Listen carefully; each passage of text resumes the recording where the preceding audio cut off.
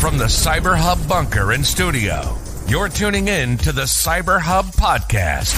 And now for your host and CISO, James Azar. Good morning, security gang. Welcome to another episode of the Cyber Hub podcast. It's great to have you all with us here this morning as we're live on LinkedIn, YouTube, Twitter, now X, Twitch, Rumble, Facebook, and Instagram. Thank y'all for being with us this morning. Appreciate all you tuning in. We've got a busy show for all of y'all today. A lot to talk about. We're going to talk about some significant vulnerabilities that exist in the marketplace, including an urgent patch now by patching all your Apple products. Then we're going to do some follow-up. Got a few stories that are follow-up. One, the big MOVEit breach that really occupied us a lot of last year, as well as several others. So stay tuned. Don't go anywhere. Go check out our Substack, jamesazar.substack.com. We are user-supported for the most part because we don't bring on just any sponsors. So with that being said, you can go and support us for Substack for just a simple $99 a year.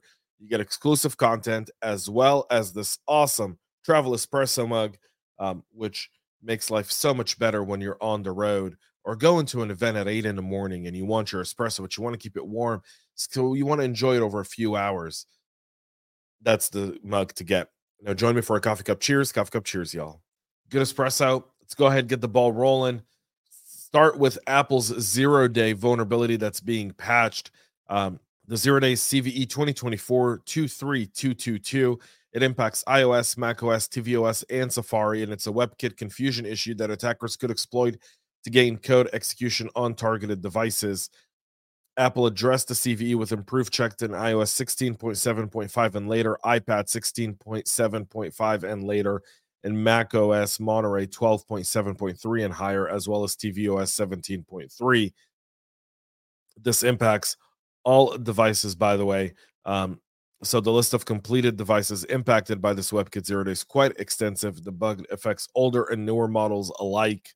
So the 0-day vulnerability was likely only used in specific targeted attacks, predominantly stuff that you would see done by nation states on specific devices. So there's that. Just because you're not a target doesn't mean you shouldn't do it. Look, here's the thing about Apple devices.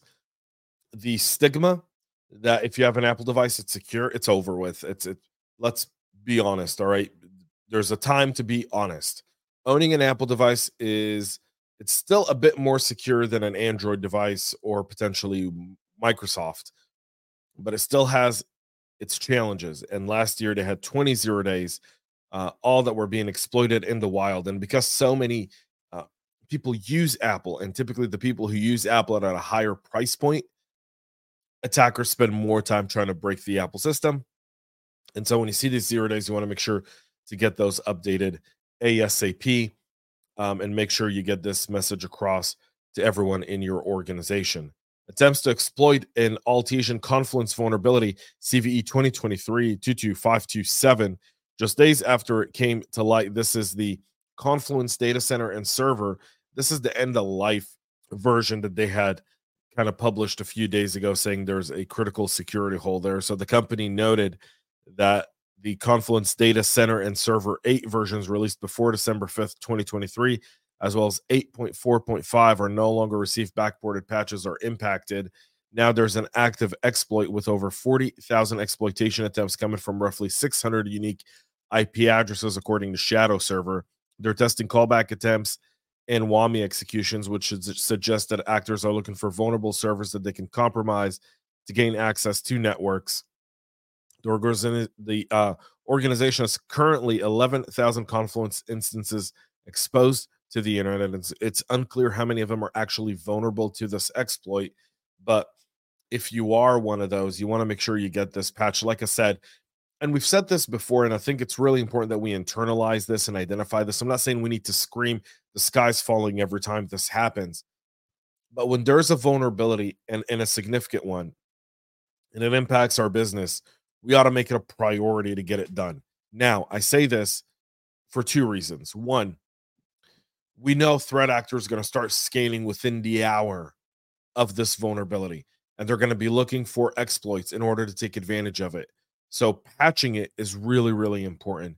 and addressing it right off the bat, even mitigating it, potentially taking it offline, shutting down all the ports, and making sure it's not internet exposed, or if it is, it can only take traffic. You can route traffic significantly different. Would be really, really critical in times like these. Ivanti just can't seem to figure things out. They just can't seem to do that. Ivanti is now warning administrators to stop pushing new device configurations to appliances after applying mitigations, because this is going to leave them vulnerable to ongoing attacks exploiting the 2 0 days that are causing a headache for all of these Ivanti customers. They haven't provided additional details, but this is caused by a known race condition when pushing configurations that causes a web service to stop the applied mitigation and stop working. So they essentially gave some mitigations for people who can't patch. Those people push through the mitigations. Apparently, if you change configurations after applying mitigation, it takes away the mitigation. There's something inherently wrong in the way this works. And you can't look at the customer and blame them for it. You can't 23andMe them. You can't pioneer them.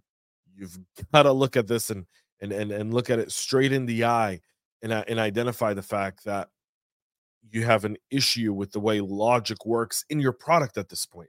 So apparently when the configuration is pushed to the appliance, it stops some key web services from functioning and stops the mitigation from functioning. This only applies to customers who push configuration to appliances, including configuration pushes through Pulse 1 or NSA. This can occur regardless of a full or partial configuration push, meaning don't change anything, just mitigate and pray to God everything's all right. Shadow Server is currently tracking 21,400 internet exposed VPN appliances in the US, over 6,300 of them 21,400 globally, 6,300 are in the US. There's 18,500 Ivanti ICS devices that are also exposed online that could potentially fall for this double 0 day there and double vulnerability. So again, Ivanti woes continue, just significant there. The aircraft leasing giant AerCap is confirming that they have fallen victim to a ransomware attack after an emerging group claims responsibility for the attack. The group filed their 6K filing with the SEC on January 17th. They've got full controls. They've suffered no financial loss related to the incident.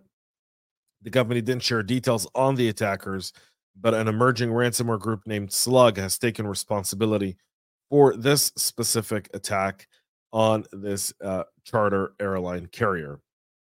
The SEC is finally confirming and providing details over the X account that was hacked through apparently a SIM swapping attack on a cell phone number associated with the attack.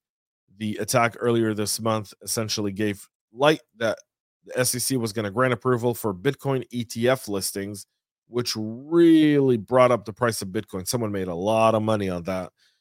And now Bitcoin has steadily really been dropping since that announcement. Ironically, the SEC did approve Bitcoin ETFs in a legitimate announcement the following day. This one preempted it. If you want to find out who did this, just go look at who made all the money in those 24 hours. Today, the SEC confirmed that a cell phone number associated with the X account suffered a SIM swapping attack.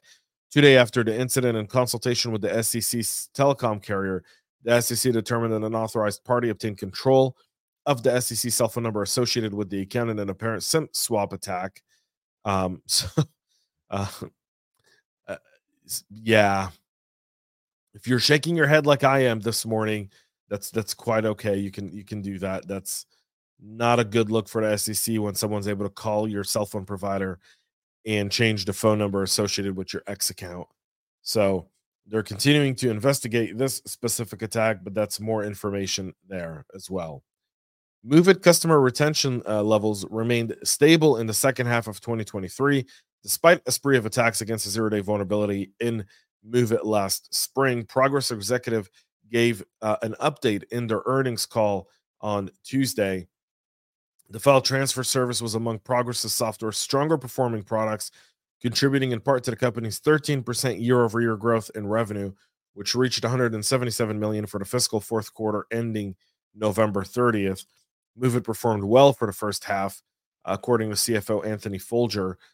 Folger specifically called out the file transfer service for contributing to the company's 17% year-over-year goal.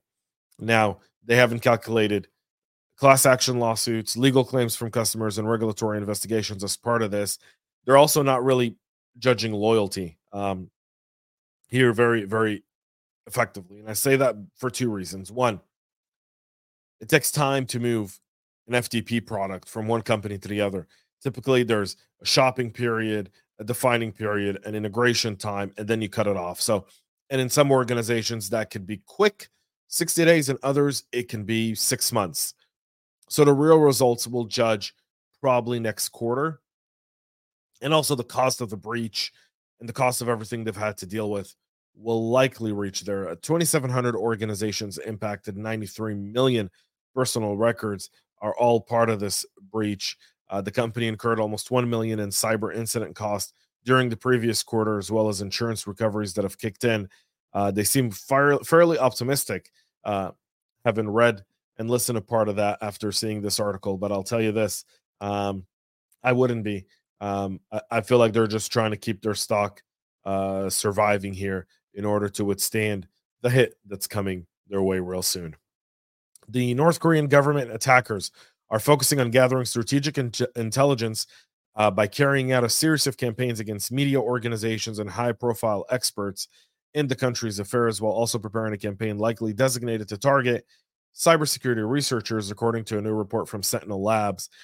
The hacking unit for North Korea's Scarecroft, and believed to be working out of North Korea's Ministry of State Security, was observed targeting the same experts repeatedly in November and December of last year. Researchers Alexander Milonowski and Tom Hegel reported on Monday the operation targets were sent phishing emails that, if executed, sought to install the Rock Rat backdoor. As part of the research, they've also retrieved malware in the planning and testing phase that uses a technical research report on another long-running North Korean hacking campaign, Comiskey, as a decoy, likely for an upcoming campaign targeting cybersecurity professionals as the North Koreans gear up here.